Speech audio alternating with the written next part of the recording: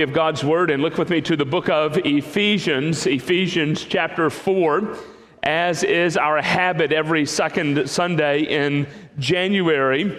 I share with you what focus we would like to give our time and attention and affection to in this coming year.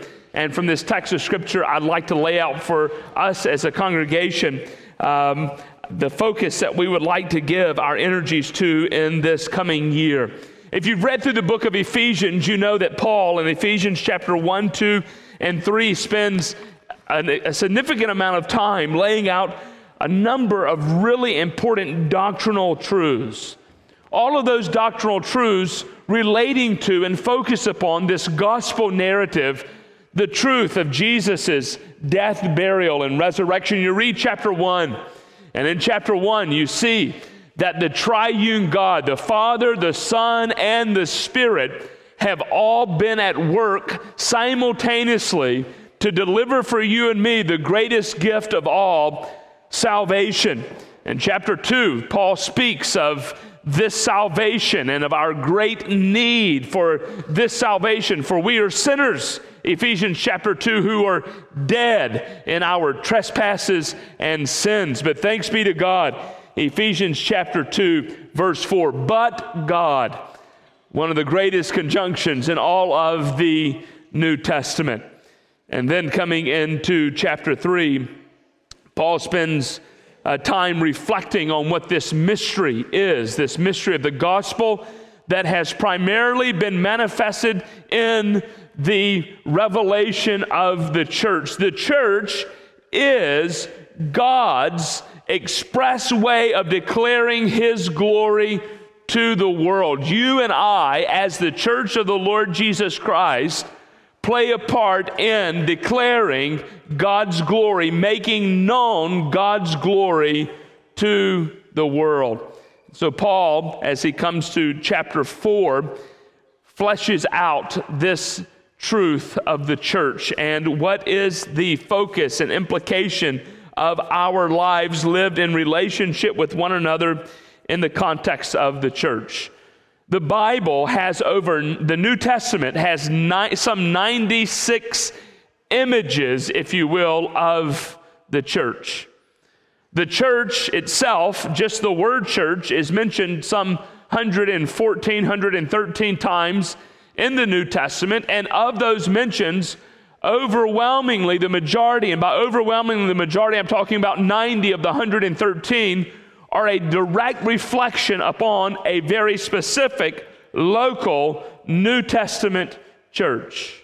The church, the gathering of the people of God, is at the very center and core of what the New Testament is. The Bible defines the church as the body of Christ, the dwelling place of the Spirit, a herald of the gospel, the bride of Christ, the family of God, and numerous other images are given to define what you and I are as the people of God.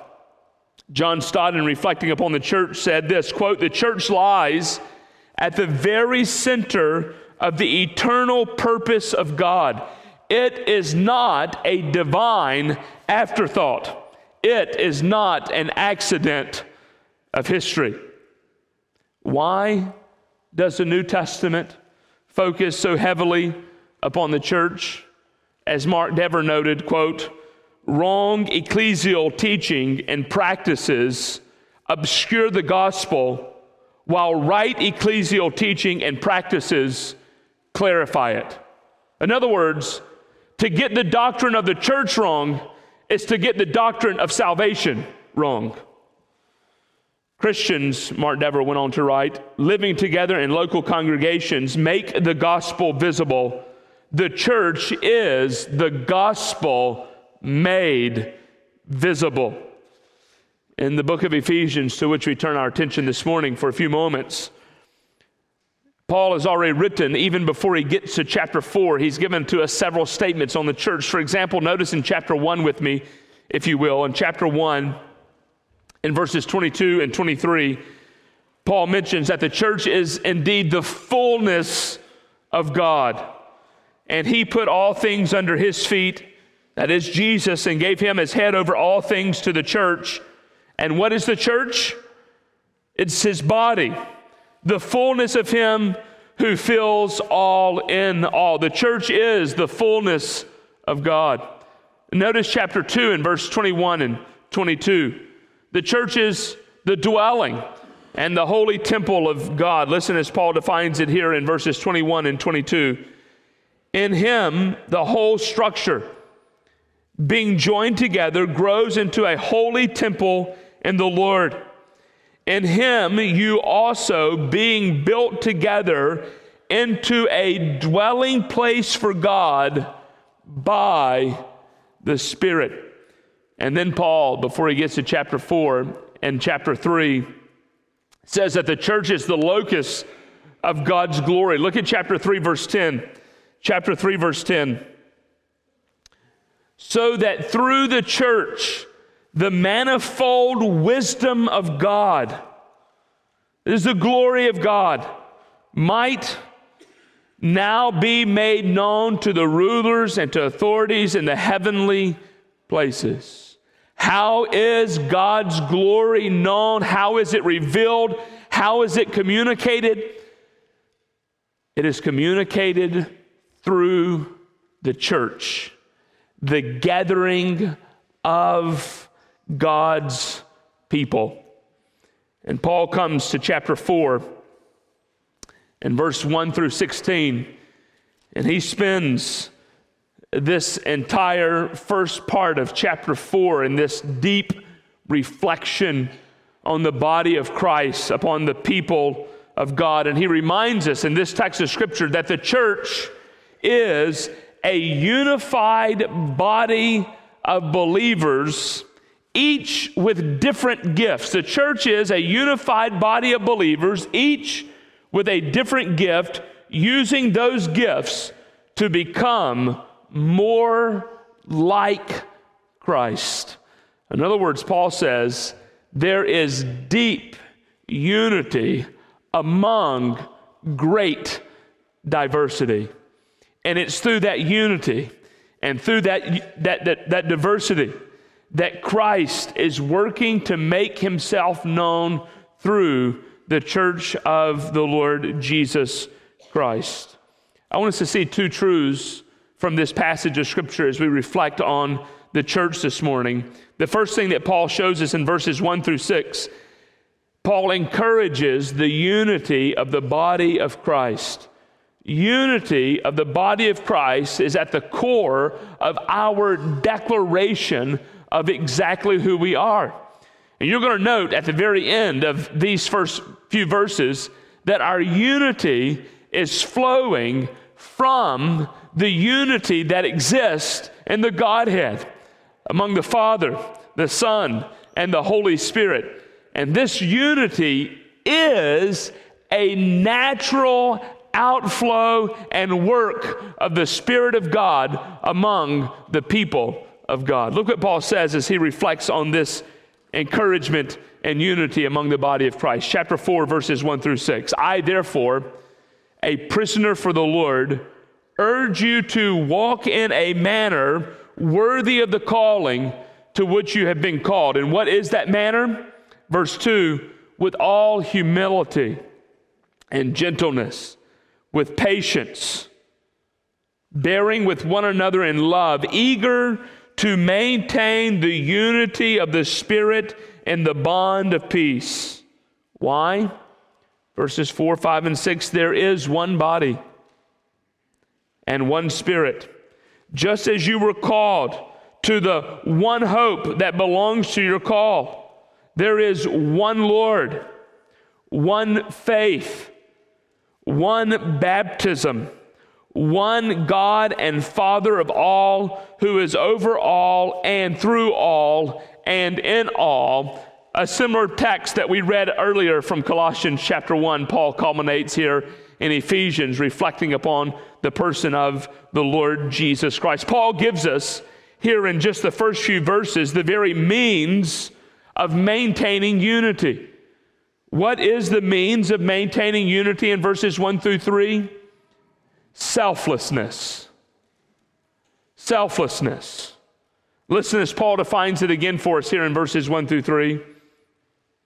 Beginning in verse 2, with all humility and gentleness, with patience, bearing with one another in love, eager to maintain the unity of the Spirit in the bond of peace. Paul begins chapter 4 by reflecting for us that he is this prisoner. And as a prisoner, he is bound, if you will, in chains. He's going to come back to this bond toward the end. But here at the beginning, Paul is this prisoner of who? Of the Lord's. Paul is a prisoner of the Lord. And as he is thinking and reflecting upon the life of a Christian, Paul is admonishing the church in Ephesus, and by extension, you and me, that as believers in the Lord Jesus Christ, there is a manner that is worthy of the call of Christ Jesus. There is a way that believers in the Lord Jesus Christ should indeed live their lives. We should be marked by a certain set of characteristics that set us apart from the rest of the world. How we live our lives, Paul is arguing, intimately matters. Why? Because we have received a calling. We have received a salvation that has nothing to do with who you and I are, and everything to do with who God is. God has graciously given to you and me the gift of salvation. And by the way, Paul is going to focus on this idea of Christ giving gifts in just a few moments in verses 7, 8, 9, and 10. We've been given this incredible gift of salvation. This is the manner worthy of the calling to which you have been called. And what does that manner look like in the heart and the lives of those who by faith have trusted in Jesus? We should be people who are marked by a sense of selflessness. Why? Because we are followers of Christ, and there was no one who gave us the example of genuine, true, deep, authentic selflessness than the person of the Lord Jesus Christ. What has Jesus done for us? Ephesians chapter 2, the Bible tells us that Christ has laid aside. He has given up. He's given up the blessings of heaven. He's given up that intimate, deep connection between the Father, the Son, and the Spirit that would be severed for a moment. That moment in which Christ himself took upon sin, became sin for you and me. Jesus is the supreme example of what it means to walk in humility and gentleness and patience. It's interesting if you survey a number of Paul's listing of characteristics. In fact, if we were to go to Galatians and just preview the fruits of the Spirit, the number of the fruits of the Spirit that occur here in this text of Scripture. Paul lists oftentimes these characteristics of what genuine Christ-likeness should indeed be. But can we just take a moment of confession and say, I don't know about you, but I know about Lewis for sure. There are times when these expressions are exceedingly difficult. Why? They run contrary to our nature. They run contrary to who we are. We like to think of ourselves in all of our declarations that we are always right. If I say it, it must be true. Right? For those that thank you, Brother Roland. I appreciate that amen. That was a great spot for an amen. If you were at Upward Basketball yesterday, there was this great moment in which I was refereeing on the court, and across the court was my son that I did not see that threw up a three-point shot, and it was nothing but net. But as he's preparing to shoot, standing in the lane were a group of his players that I had been saying to watch out for the lane. And so I call 3 seconds in the lane as David is getting ready to fire the shot off. And of course, a half a second later, the ball goes right through the bucket, and everybody in that room booed me. And for David, that was the highlight of his game. But from the end of that game at 6 o'clock until finally at 10 o'clock last night, I kicked him out of my room. It was a constant banter to me. Daddy, you were wrong. You missed that call. And it wasn't just that call I missed, of course, right? It was a series or a host of other meetings. As Tristan Bailey came in my office this morning, I said, buddy, did you enjoy basketball yesterday? He said, yes. I said, did your team win or lose? He said, we lost. I said, oh, man, sorry about that. I said, how many points did you lose by? He said, 3. I said, oh, no. He said, and it was your fault. He said, every time that other guy dribbled the ball, he carried and you didn't call it, and so they won. Right? There's a temptation in all of our hearts to live our lives demarcated by the direct opposite of these characteristics that Paul is defining for you and me, that as Christians should indeed mark our lives.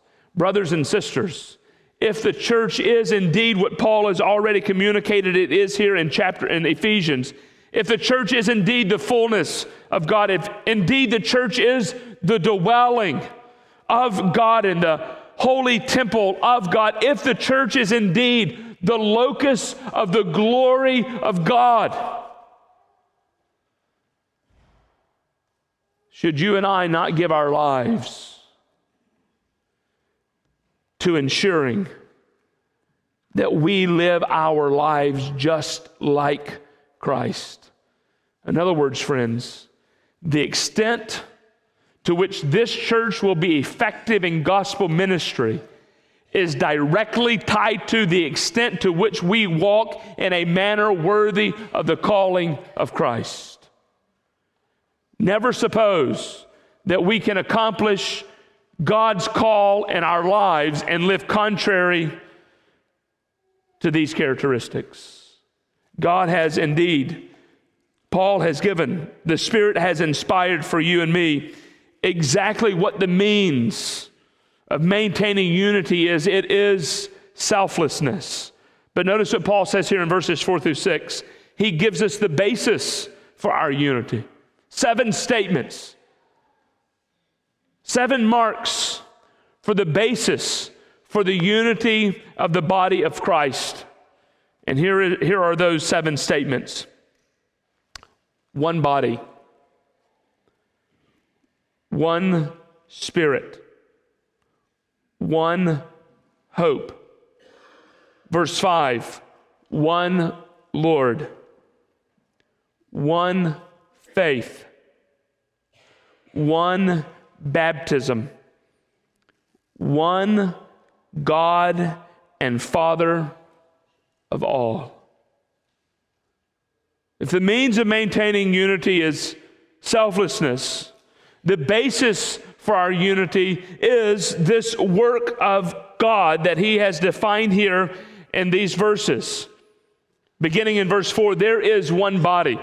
As you reflect on a number of statements that Paul oftentimes give us, some think, for example, that potentially possible that here in Ephesians chapter 4, verses 1 through 6 is perhaps an early confession of the church.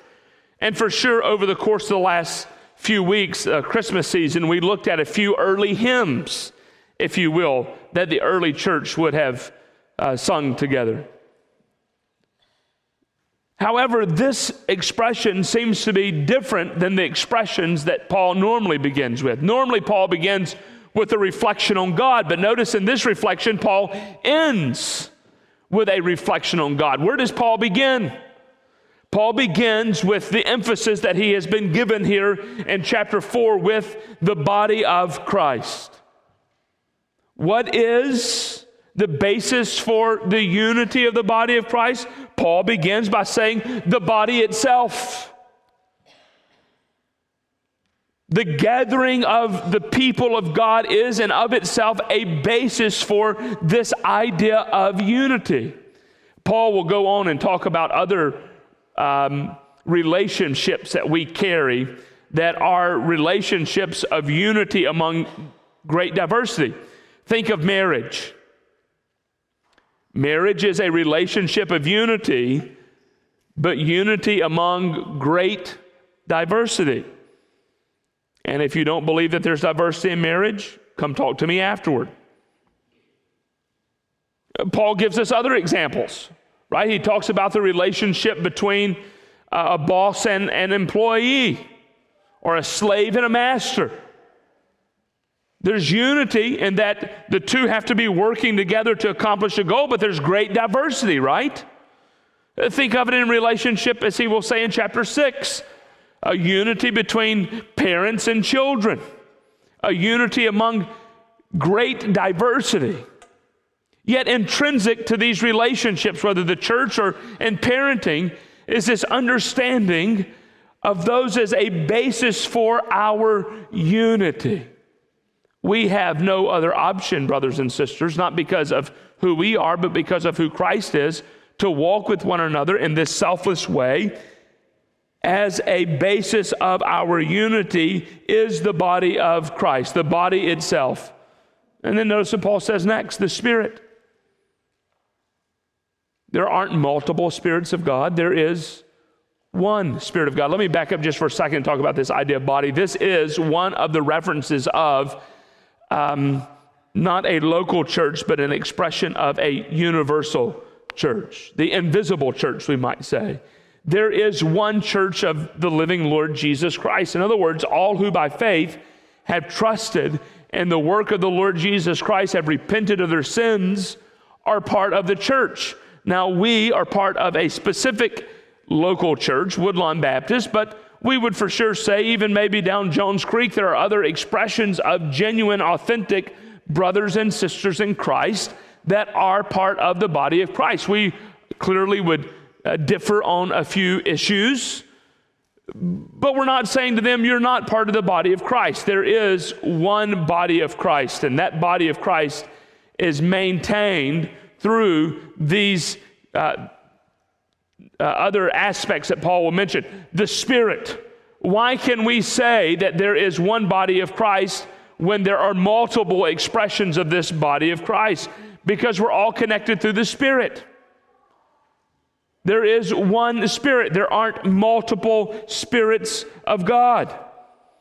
Just as you were called to the one hope that belongs to your calling.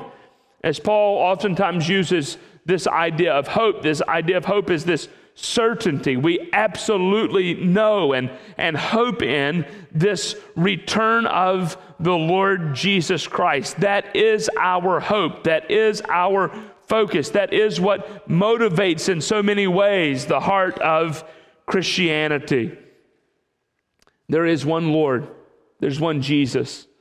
There aren't multiple Jesuses. There aren't multiple expressions of Jesus.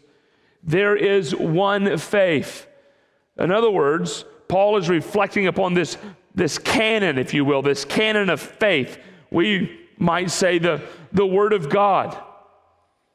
We aren't like other religious expressions that might have multiple copies of, quote, sacred Scripture.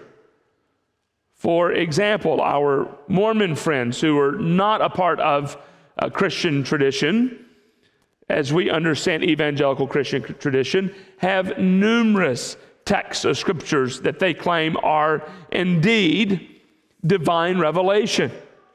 They use the Bible that you and I use. They use the Book of Mormon. They use the Pearl of Great Price. And for them, those are a collection of expressions of faith. But for Christianity, there aren't multiple collections of faith. There is one instruction of faith that God has so graciously given to you and me through His Word. And this one faith serves as a basis for our unity. And then look what Paul says, not only one faith, but there is one baptism. Paul reflects upon this baptism as we saw, for example, in the book of Romans, in Romans chapter 6, and he notes that baptism is the means that connects us closely to the person of Christ. It doesn't save us, but it is the means of our expression that we have indeed trusted in the Lord Jesus Christ. There is one baptism, and that baptism unites us to the Godhead, and not only to the Godhead, to the Father, the Son, and the Spirit, but it also unites us with one another. And then notice Paul concludes here in verse 6, there is one God and Father of all, who is over all and through all, and he is in all. Paul has just reflected earlier in chapter 3. Look at chapter 3, verses 14 and 15 about this Father. For this reason I bow my knees before the Father, from whom every family in heaven and on earth is named, that according to the riches of his glory he may grant to you to be strengthened with power through his Spirit in your inner being. Paul has already reflected upon the Father who reigns supreme over all. This Father who is authoritative, who is guiding, who is directing. And Paul says it's because of ultimately a work of God. The faith is a work of God. The church is a creation of God. Notice the work mention of the Trinity here, the Father, the Son, and the Spirit. These things serve as the basis for our unity, such as if these did not exist, there would be no hope for a unity in the body of Christ. And our unity is the means, Paul argues, in this passage of Scripture, through which we communicate to the world, we are indeed like Christ. But notice what Paul does here in verses 7 through 16. So reflecting on unity in verses 1 through 6. In verses 7 through 16, Paul is going to focus now upon the church and this idea of these gifts that God has so graciously given to the church. And he reminds us that Christ has given us gifts so that we might become like Christ. Christ has given his church gifts so that you and I might become like Christ. Look what he says beginning in verse 7. But grace was given. This grace gift was given to each one of us according to the measure of Christ's gift. Therefore it says, and this is a reflection upon Psalm 68, perhaps a reflection on a very specific verse in Psalm 68. Some think Psalm 68 verse 16. I don't have time to get into the differences in the rendering of this psalm from the Hebrew to the Septuagint, which is the Greek translation of the Hebrew Bible, and then into the Greek New Testament. But there are a number of differences and changing of phrases as Paul recounts it here, such that I think that what Paul is ultimately doing is just giving us a summation of the entirety of Psalm 68. We'll come back to that in just a few moments. So what is the summation of Psalm 68? Verse 8, therefore it says, when he ascended on high, he led a host of captives, and he gave gifts to men. And then we get this editorial from Paul, verses 9 and 10. And saying he ascended, what does it mean? But that he also descended into the lower regions of the earth.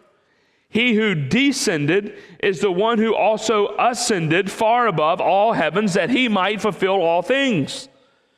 And he gave, here it is, that word again, gave. He gave the apostles, the prophets, the evangelists, the shepherds and teachers. For what purpose? Verse 12, to equip the saints for the work of ministry, for building up the body of Christ until we all obtain the unity of the faith and of the knowledge of the Son of God, to mature manhood to the measure of the stature of the fullness of Christ. Verse 14, so that we may no longer be children tossed to and fro by waves and carried about by every wind of doctrine, by human cunning, by craftiness and deceitful schemes. Rather, speaking the truth in love, we are to grow up in every way into him who is the head, and to Christ, from whom the whole body, joined and held together by every joint with which it is equipped, when each part is working properly, makes the body grow so that it builds itself up in love. Paul, in verses 7 through 16, reminds us that Christ gives the church gifts for us to become like him. And here in verses 7 through 10, Paul reminds us that Christ has given the appropriate gift or gifts to each individual believer. Sometimes we don't realize just how influenced we are by other religious expressions, other Christian traditions. For example, in the Roman Catholic Church, there is this strong dichotomy between clergy or the priest and laity. And we tend to, in the context of evangelical churches, Protestant churches, also use this reflection of clergy. Oh, you're part of the clergy. I can go down to Our Lady of the Lake or to Baton Rouge General, to Ochsner, and I can get me a clergy badge. See, you can't go down to Baton Rouge General or Our Lady of the Lake and get you a clergy badge. Therefore, I'm far better than any of you. Unless you have a nurse badge or doctor badge or administrator badge, of course. Oftentimes, we're guilty in the context of the local church of this expression as well, whereby we separate as though there are two different groups in the church, such that one group can do something for the other group that the other group can't do for themselves, so that you need the clergy. In case you want to receive forgiveness, just make an appointment and come confess to me and I'll help you with that. But notice in this passage of Scripture, there is no reflection of this dichotomy that exists in the body of Christ. There is this one body of Christ to which we all belong, but inside this body of Christ, God has equipped us in various different ways, and my equipping and my gifting is no more or less important than your equipping or gifting.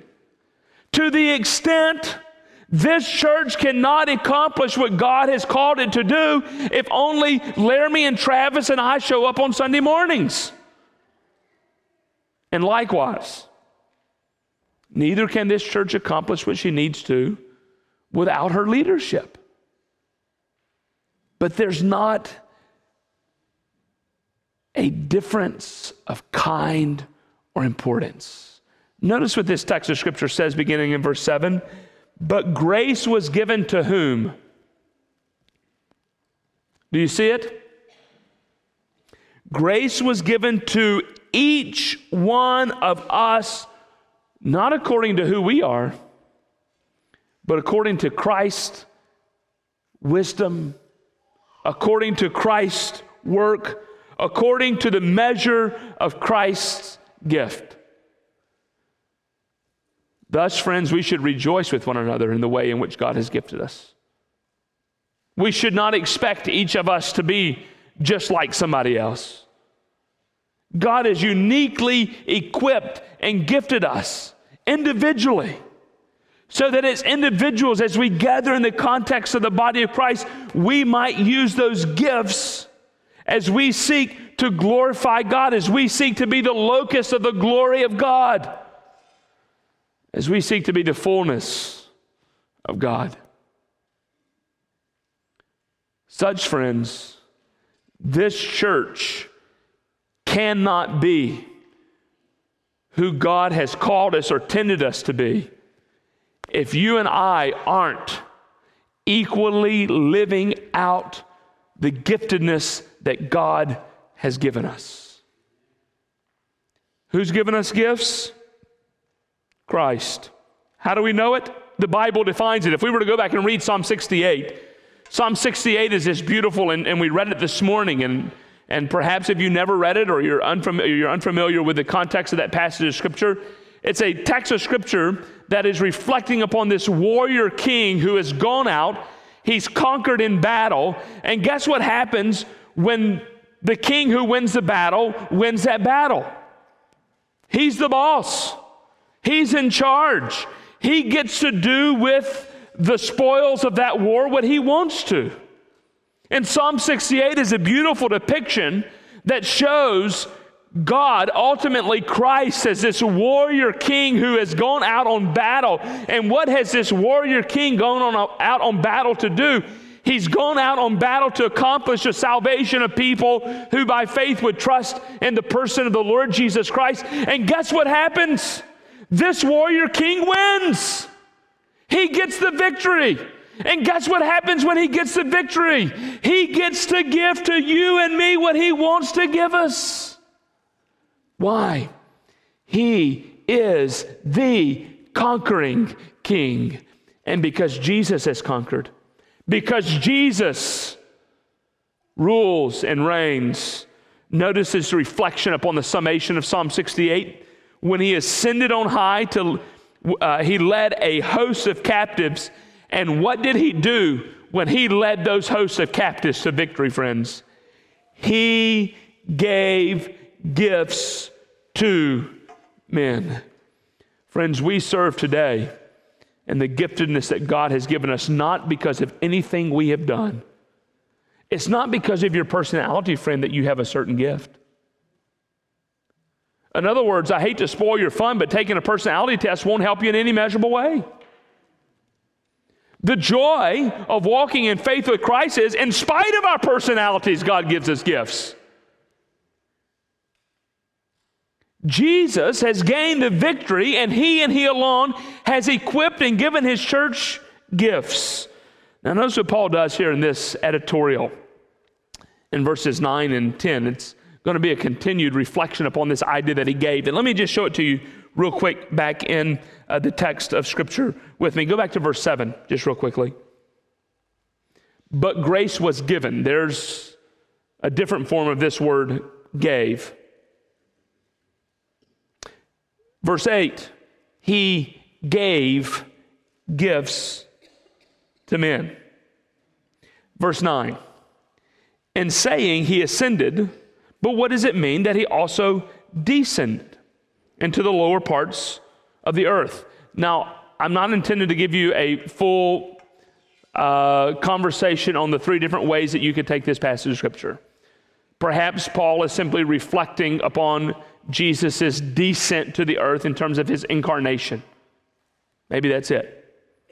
Perhaps Paul is also reflecting here on this passage of Scripture that Jesus has descended into the lower parts of the earth, and by lower parts of the earth, he means that Jesus descended into hell. Or perhaps, and what I'm inclined to believe from this passage of Scripture, Paul is reflecting upon, as he's thinking about Jesus being this conquering king, how does Jesus conquer? Part of Jesus' conquering is the fact that he was buried. 1 Corinthians chapter 15 tells us what the gospel is. What is the gospel? That Christ died for our sins according to the Scriptures, that he was buried, and that he rose again on the third day according to the Scriptures. I think Paul is reflecting here simply on this fact that Jesus died and he was buried in a grave. And part of that is this narrative of his being a conquering king. Verse 10, he who descended is the one who also ascended far above all the heavens, that he might fulfill all things. Paul just kind of giving a timeout, if you will, an editorial on this reflection from Psalm chapter 68. Jesus has conquered through this gospel narrative, and because he's conquered through this gospel narrative, you and I have been given gifts. And notice what he says here in verses 11 and 12. Christ equips his leaders, the leaders of the church, to equip the church to accomplish her task. And he gave. There's that word gave again. Verse 7, verse 8, verse 11, and he gave. That is, Christ gave to the church. What did Christ give to the church? Look at these offices: apostles, prophets, evangelists, shepherd teachers, or some of your Bibles translates that shepherds and teachers. Paul has already mentioned, even in the book of Ephesians, the prophets and the apostles. Go with me back in your passage of Scripture to chapter 2. Chapter 2, verse 20, Paul is reflecting upon the office of apostle and prophet as being a foundation for the church, built on the foundation of the apostles and prophets, Jesus Christ himself being the cornerstone. What's he doing in chapter 2, verse 20? Paul is talking about the prophets from the Old Testament and the apostles of the New Testament. And these offices being very two distinct offices that, by the way, we don't believe continue in terms of their exact expression in today's church. In other words, there's no such thing as an Old Testament prophet who is exactly hearing from God, writing down the words of God, and delivering those words of God to his church so that you and I might know how to respond in faith. That office is closed. So too is the office of the apostle, as we think about the apostles being these 12 disciples that Jesus tasked from the very beginning to spread the message of Christ around the world. But I think what Paul is doing here in Ephesians chapter 4 is different from this expression of what he's just given us in chapter 2. Chapter 2, verse 20, a reflection on Old Testament prophets and New Testament apostles. We might understand the reflection here in chapter 4, verse 11, of apostle. What is an apostle? If it's not in connection with one of the original 12, and there are plenty of mentions in the New Testament of the word apostle, it means one who is sent out, a messenger. We might understand today in the context of local churches, an apostle being one who originally takes the message of Christ to a community, to an area, and establishes a church. By the way, notice that every one of these offices, in fact, the totality of what's taking place in this passage of Scripture, is directly connected to an expression of a church. So think of it in the context of this church. Woodlawn Baptist was the first Baptist church planted in East Baton Rouge Parish. That first minister who came to our community and shared the gospel and people were converted and this church started, we might say, was an apostle. One sent out, a missionary sent out to proclaim the very word of God and establishing his church. We know from the reading of 1 Corinthians that God is currently given to the expression of his church prophets. Now, we get a little nervous in the context of conservative evangelicalism with these terms of prophets. I want to make sure that you're understanding I'm not equating the New Testament gift of prophecy to the Old Testament gift of prophecy. And if we had time this morning, I'd be glad to get into it with you. See me after church today or sometime during the week, and I'll be glad to have a conversation with you. But we know that God has given the gift of prophet, of some means of encouraging people, directing people through the Word of God. He's given apostles and prophets for the express purpose of the health of the local church. What else has he given? Evangelists. People who have the gifting of proclaiming the Word of God and seeing people come to faith in Christ. Now, all of us are called to be an evangelist. Every one of us bear a responsibility of sharing the Word of God, but God has equipped and given to certain people this gift of being an evangelist for the purpose, we'll notice here in just a few moments, of equipping the church. Now, if you were reading this morning from your Greek New Testament, you would notice that in these first few, in terms of apostles, prophets, and evangelists, that Paul has used the definite article, the. So hence your Bibles read. Notice again, even in your English Bibles, and he gave the apostles, and the prophets, and the evangelists. But notice what happens with these next two designations. Most of your English Bibles are only going to give you the conjunction and the definite article only for one of these two words. Do you see that in your English Bibles? And the shepherds, or and the pastors. But when he gives us the word for teachers here, there is no conjunction or definite article. So some of your Bibles this morning translates this, the evangelists and the shepherds teachers, which I think is the correct understanding. He's mentioning one office here, an office that you and I, in the context of our local churches today, readily understand he's given to his church pastors. Pastors are to be people who shepherd and teach the people concerning the Word of God. And why has God done this, friends? For what purpose? He gives us that purpose here in verse 12. Why has God given to this church, to his church at large, these people with these giftings? To equip the saints for the work of ministry, for building up the body of Christ. God has graciously given to you and me these offices for the express purpose that you might be equipped for the work of ministry. Oftentimes we say, who is your minister? And the person you list normally as your minister might be the guy that does the primary preaching and teaching for you. Say, my minister is so-and-so. But friends, each of us, every one of you who have trusted in the person of the Lord Jesus Christ, you are a minister of the gospel of the Lord Jesus Christ. You have been called to ministry. Every single one of us in this room today are called to faithful gospel ministry. God has saved us for a purpose.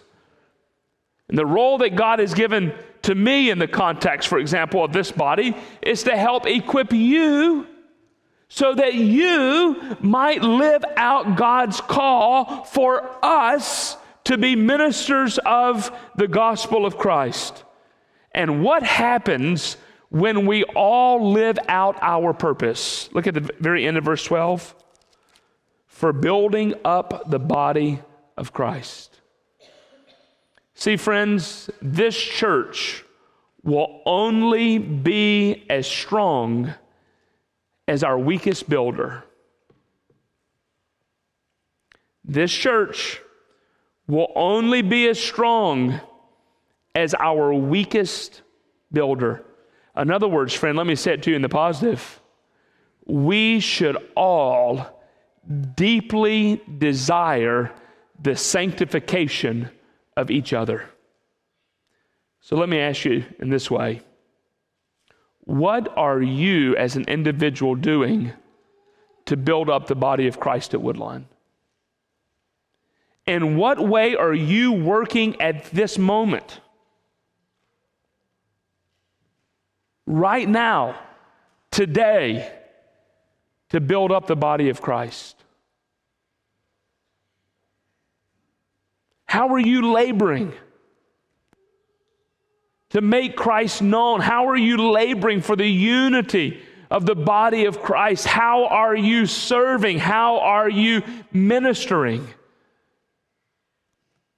God has given to us gifts for a purpose. And notice what he does in verses 13 and 14. He gives us two results. The first in the positive, the second in the negative. The first result, until we all attain the unity of the faith and the knowledge of the Son of God to mature manhood, to the measure of the stature of the fullness of Christ. Is there anyone in the sanctuary today that would like to stand up and say, Pastor, I'm there? I've reached it. I've got all I need. But friends, you know what happens in the reverse? Let me make a pitch to you for one of the reasons why the gathering of the body of Christ at this moment is so vitally important for your heart, for your life, and for your soul, and not just for you, for those seated around you. It is impossible for you and me to be who God has created us and neglect or half-heartedly participate in the body of Christ. That is not God's design for you or for me. God's design for you and for me is to participate so passionately and fully that we join in this beautiful depiction, that you understand and I understand that my participation matters so intimately and deeply that I play a role in the vital health of my local church. I play a role in the vital strength of my local church. This is the result of what happens, brothers and sisters, when we rightly participate in the body of Christ. Do you desire this? Is this the Jesus you want to know? I can't think of a more beautiful depiction until we all attain the unity of the faith and the knowledge of the Son of God to mature adulthood and spirituality, manhood, to the measure of the stature of the fullness of Christ. You can't become more like Christ by participating less in the body of Christ. You and I only become more like Christ as we participate fully in the body of Christ. Now notice what he says in the negative. What's the negative result? So that we may no longer be children, tossed to and fro by the waves and carried about by every wind of doctrine, by human cunning, by craftiness and deceitful schemes. See, friends, there is a deep danger to my heart and to your heart. There is a deep danger to your mind and to my mind. There is a deep danger to your soul and to my soul to not rightly participate in the body of Christ. What is that danger? You're so easily led astray, friends. You so easily follow these other doctrines that, if not careful, lead your soul to an eternity separated from God, to division, to chaos. And might I say, as we reflect on this negative result, Paul is also saying to us, it matters deeply what type of church I connect my heart and life to. We should connect our lives to churches who are indeed teaching and preaching the Word of God. Why? It serves as a guard, friends. The Word of God serves as that guardrail. The preaching of God's Word, the singing of God's Word, the praying of God's Word serves as that guardrail in our hearts and lives that keeps us from this negative result listed here in verse 14. So that these things can't be said about us. So that we can't be, as James says, that double-minded man or person. So that we are grounded in the truths of God's Word. And ultimately look at verses 15 and 16. Christ is equipping His church and enabling His church to grow, to be more like Christ, to be love. Look what he says. Rather, speaking the truth in love, we are to grow up in every way in Him who is the head, and to Christ, from whom the whole body, joined and held together by every joint with which it is equipped, when each part is working properly, makes the whole body grow. Notice the very end of verse 16, so that it builds itself up in what? Love. Boy, Jesus Himself and the writers of the New Testament have a lot to say about this designation of love, do they not?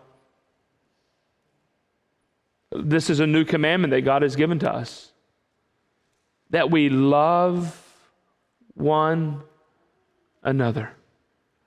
The height of what it means to be like Christ in the context of the body of Christ is our love for one another. Friends, if we could have a love meter this morning, and we could hand you that love meter, and by holding that love meter, it would read for us just how loving and kind and gracious you are in terms of your thoughts and in terms of your actions. What might your love meter read this morning?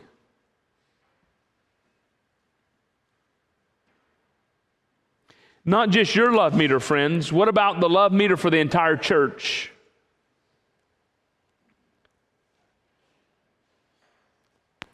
I want to encourage you this morning by saying to you, not because I serve as one of the pastors at this church, but in some ways because I do, but in so many other ways because I've experienced it. You are one of the most gracious, kind, loving bodies of Christ with whom I've had the pleasure of being connected. And friends, it's also one of the marks that we so regularly, I can't say that word, hear from everybody that visits this church. But while that's a good thing, we also live our lives with a reminder that that love and that unity is only held together by our faithfulness to follow Christ. And that thread that holds this love together for you and me can so easily be severed. And what we think about one another, the way we communicate to one another, or the way we do not communicate to one another. So you say, Pastor, what does this mean for us? Church family, I can't think of a better passage of Scripture that so captures what we as your pastors desire for the life of this church than Ephesians chapter 4, verses 1 through 16. I can't think of a more beautiful depiction of what Christ has intended for you and for me than Ephesians chapter 4, verses 1 through 16. So to help us accomplish this growth in love and maturity, to help us accomplish this growth in unity over the course of the next year, we're going to spend time over this year focused on 6 aspects of the local church. And as we focus on these 6 aspects of the local church, it's our desire, for example, to help equip you. One of the marks of this church that has been true for the life of this church for many years is you have had this missionary evangelist zeal. You have been so well equipped in sharing the gospel, and yet that equipping must continue. So starting in 2 weeks, we're going to provide 4 weeks of equipping for you that Pastor Travis is going to lead in apologetics and evangelism to help encourage this church family to regularly live out her life on mission with God. And I can't think of a better time of the year than to accomplish that. Why? I don't know if you had an opportunity of being on this campus yesterday. I've been here for 10 upward seasons.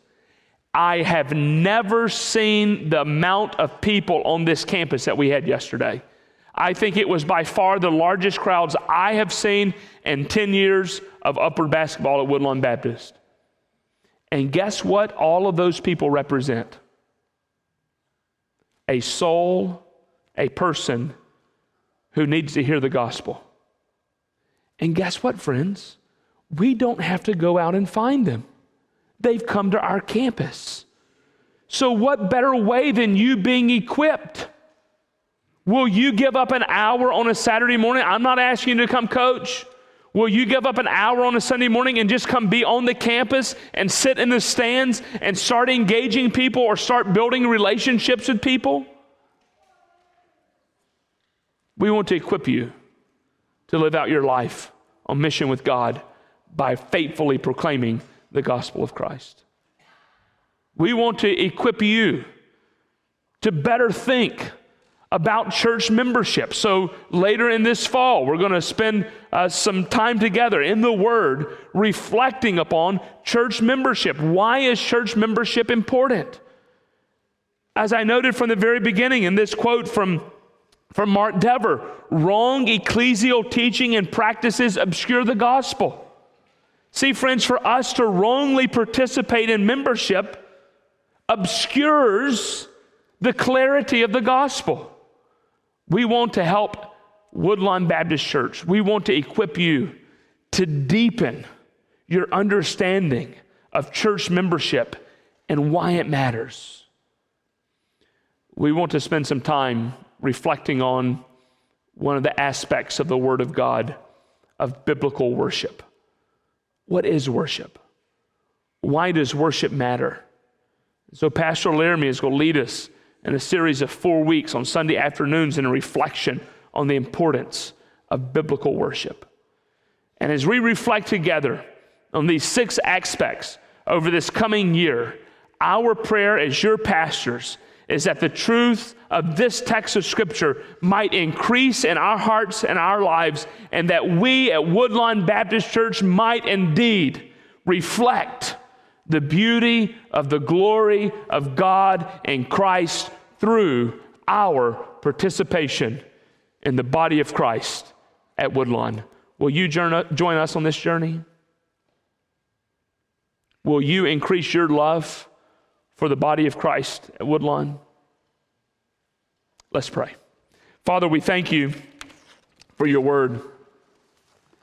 We thank you for the beauty of this truth that has been revealed, that you, Jesus, have established your church. You've called your church to live in unity. It's a reflection of the glory of God, and you've so graciously equipped us. So that by equipping us, Lord, we might be who you've called us to be. And so as we spend a few moments this morning reflecting upon your word, Lord, increase our affections for your church and for Christ, we pray. In Jesus' name, amen.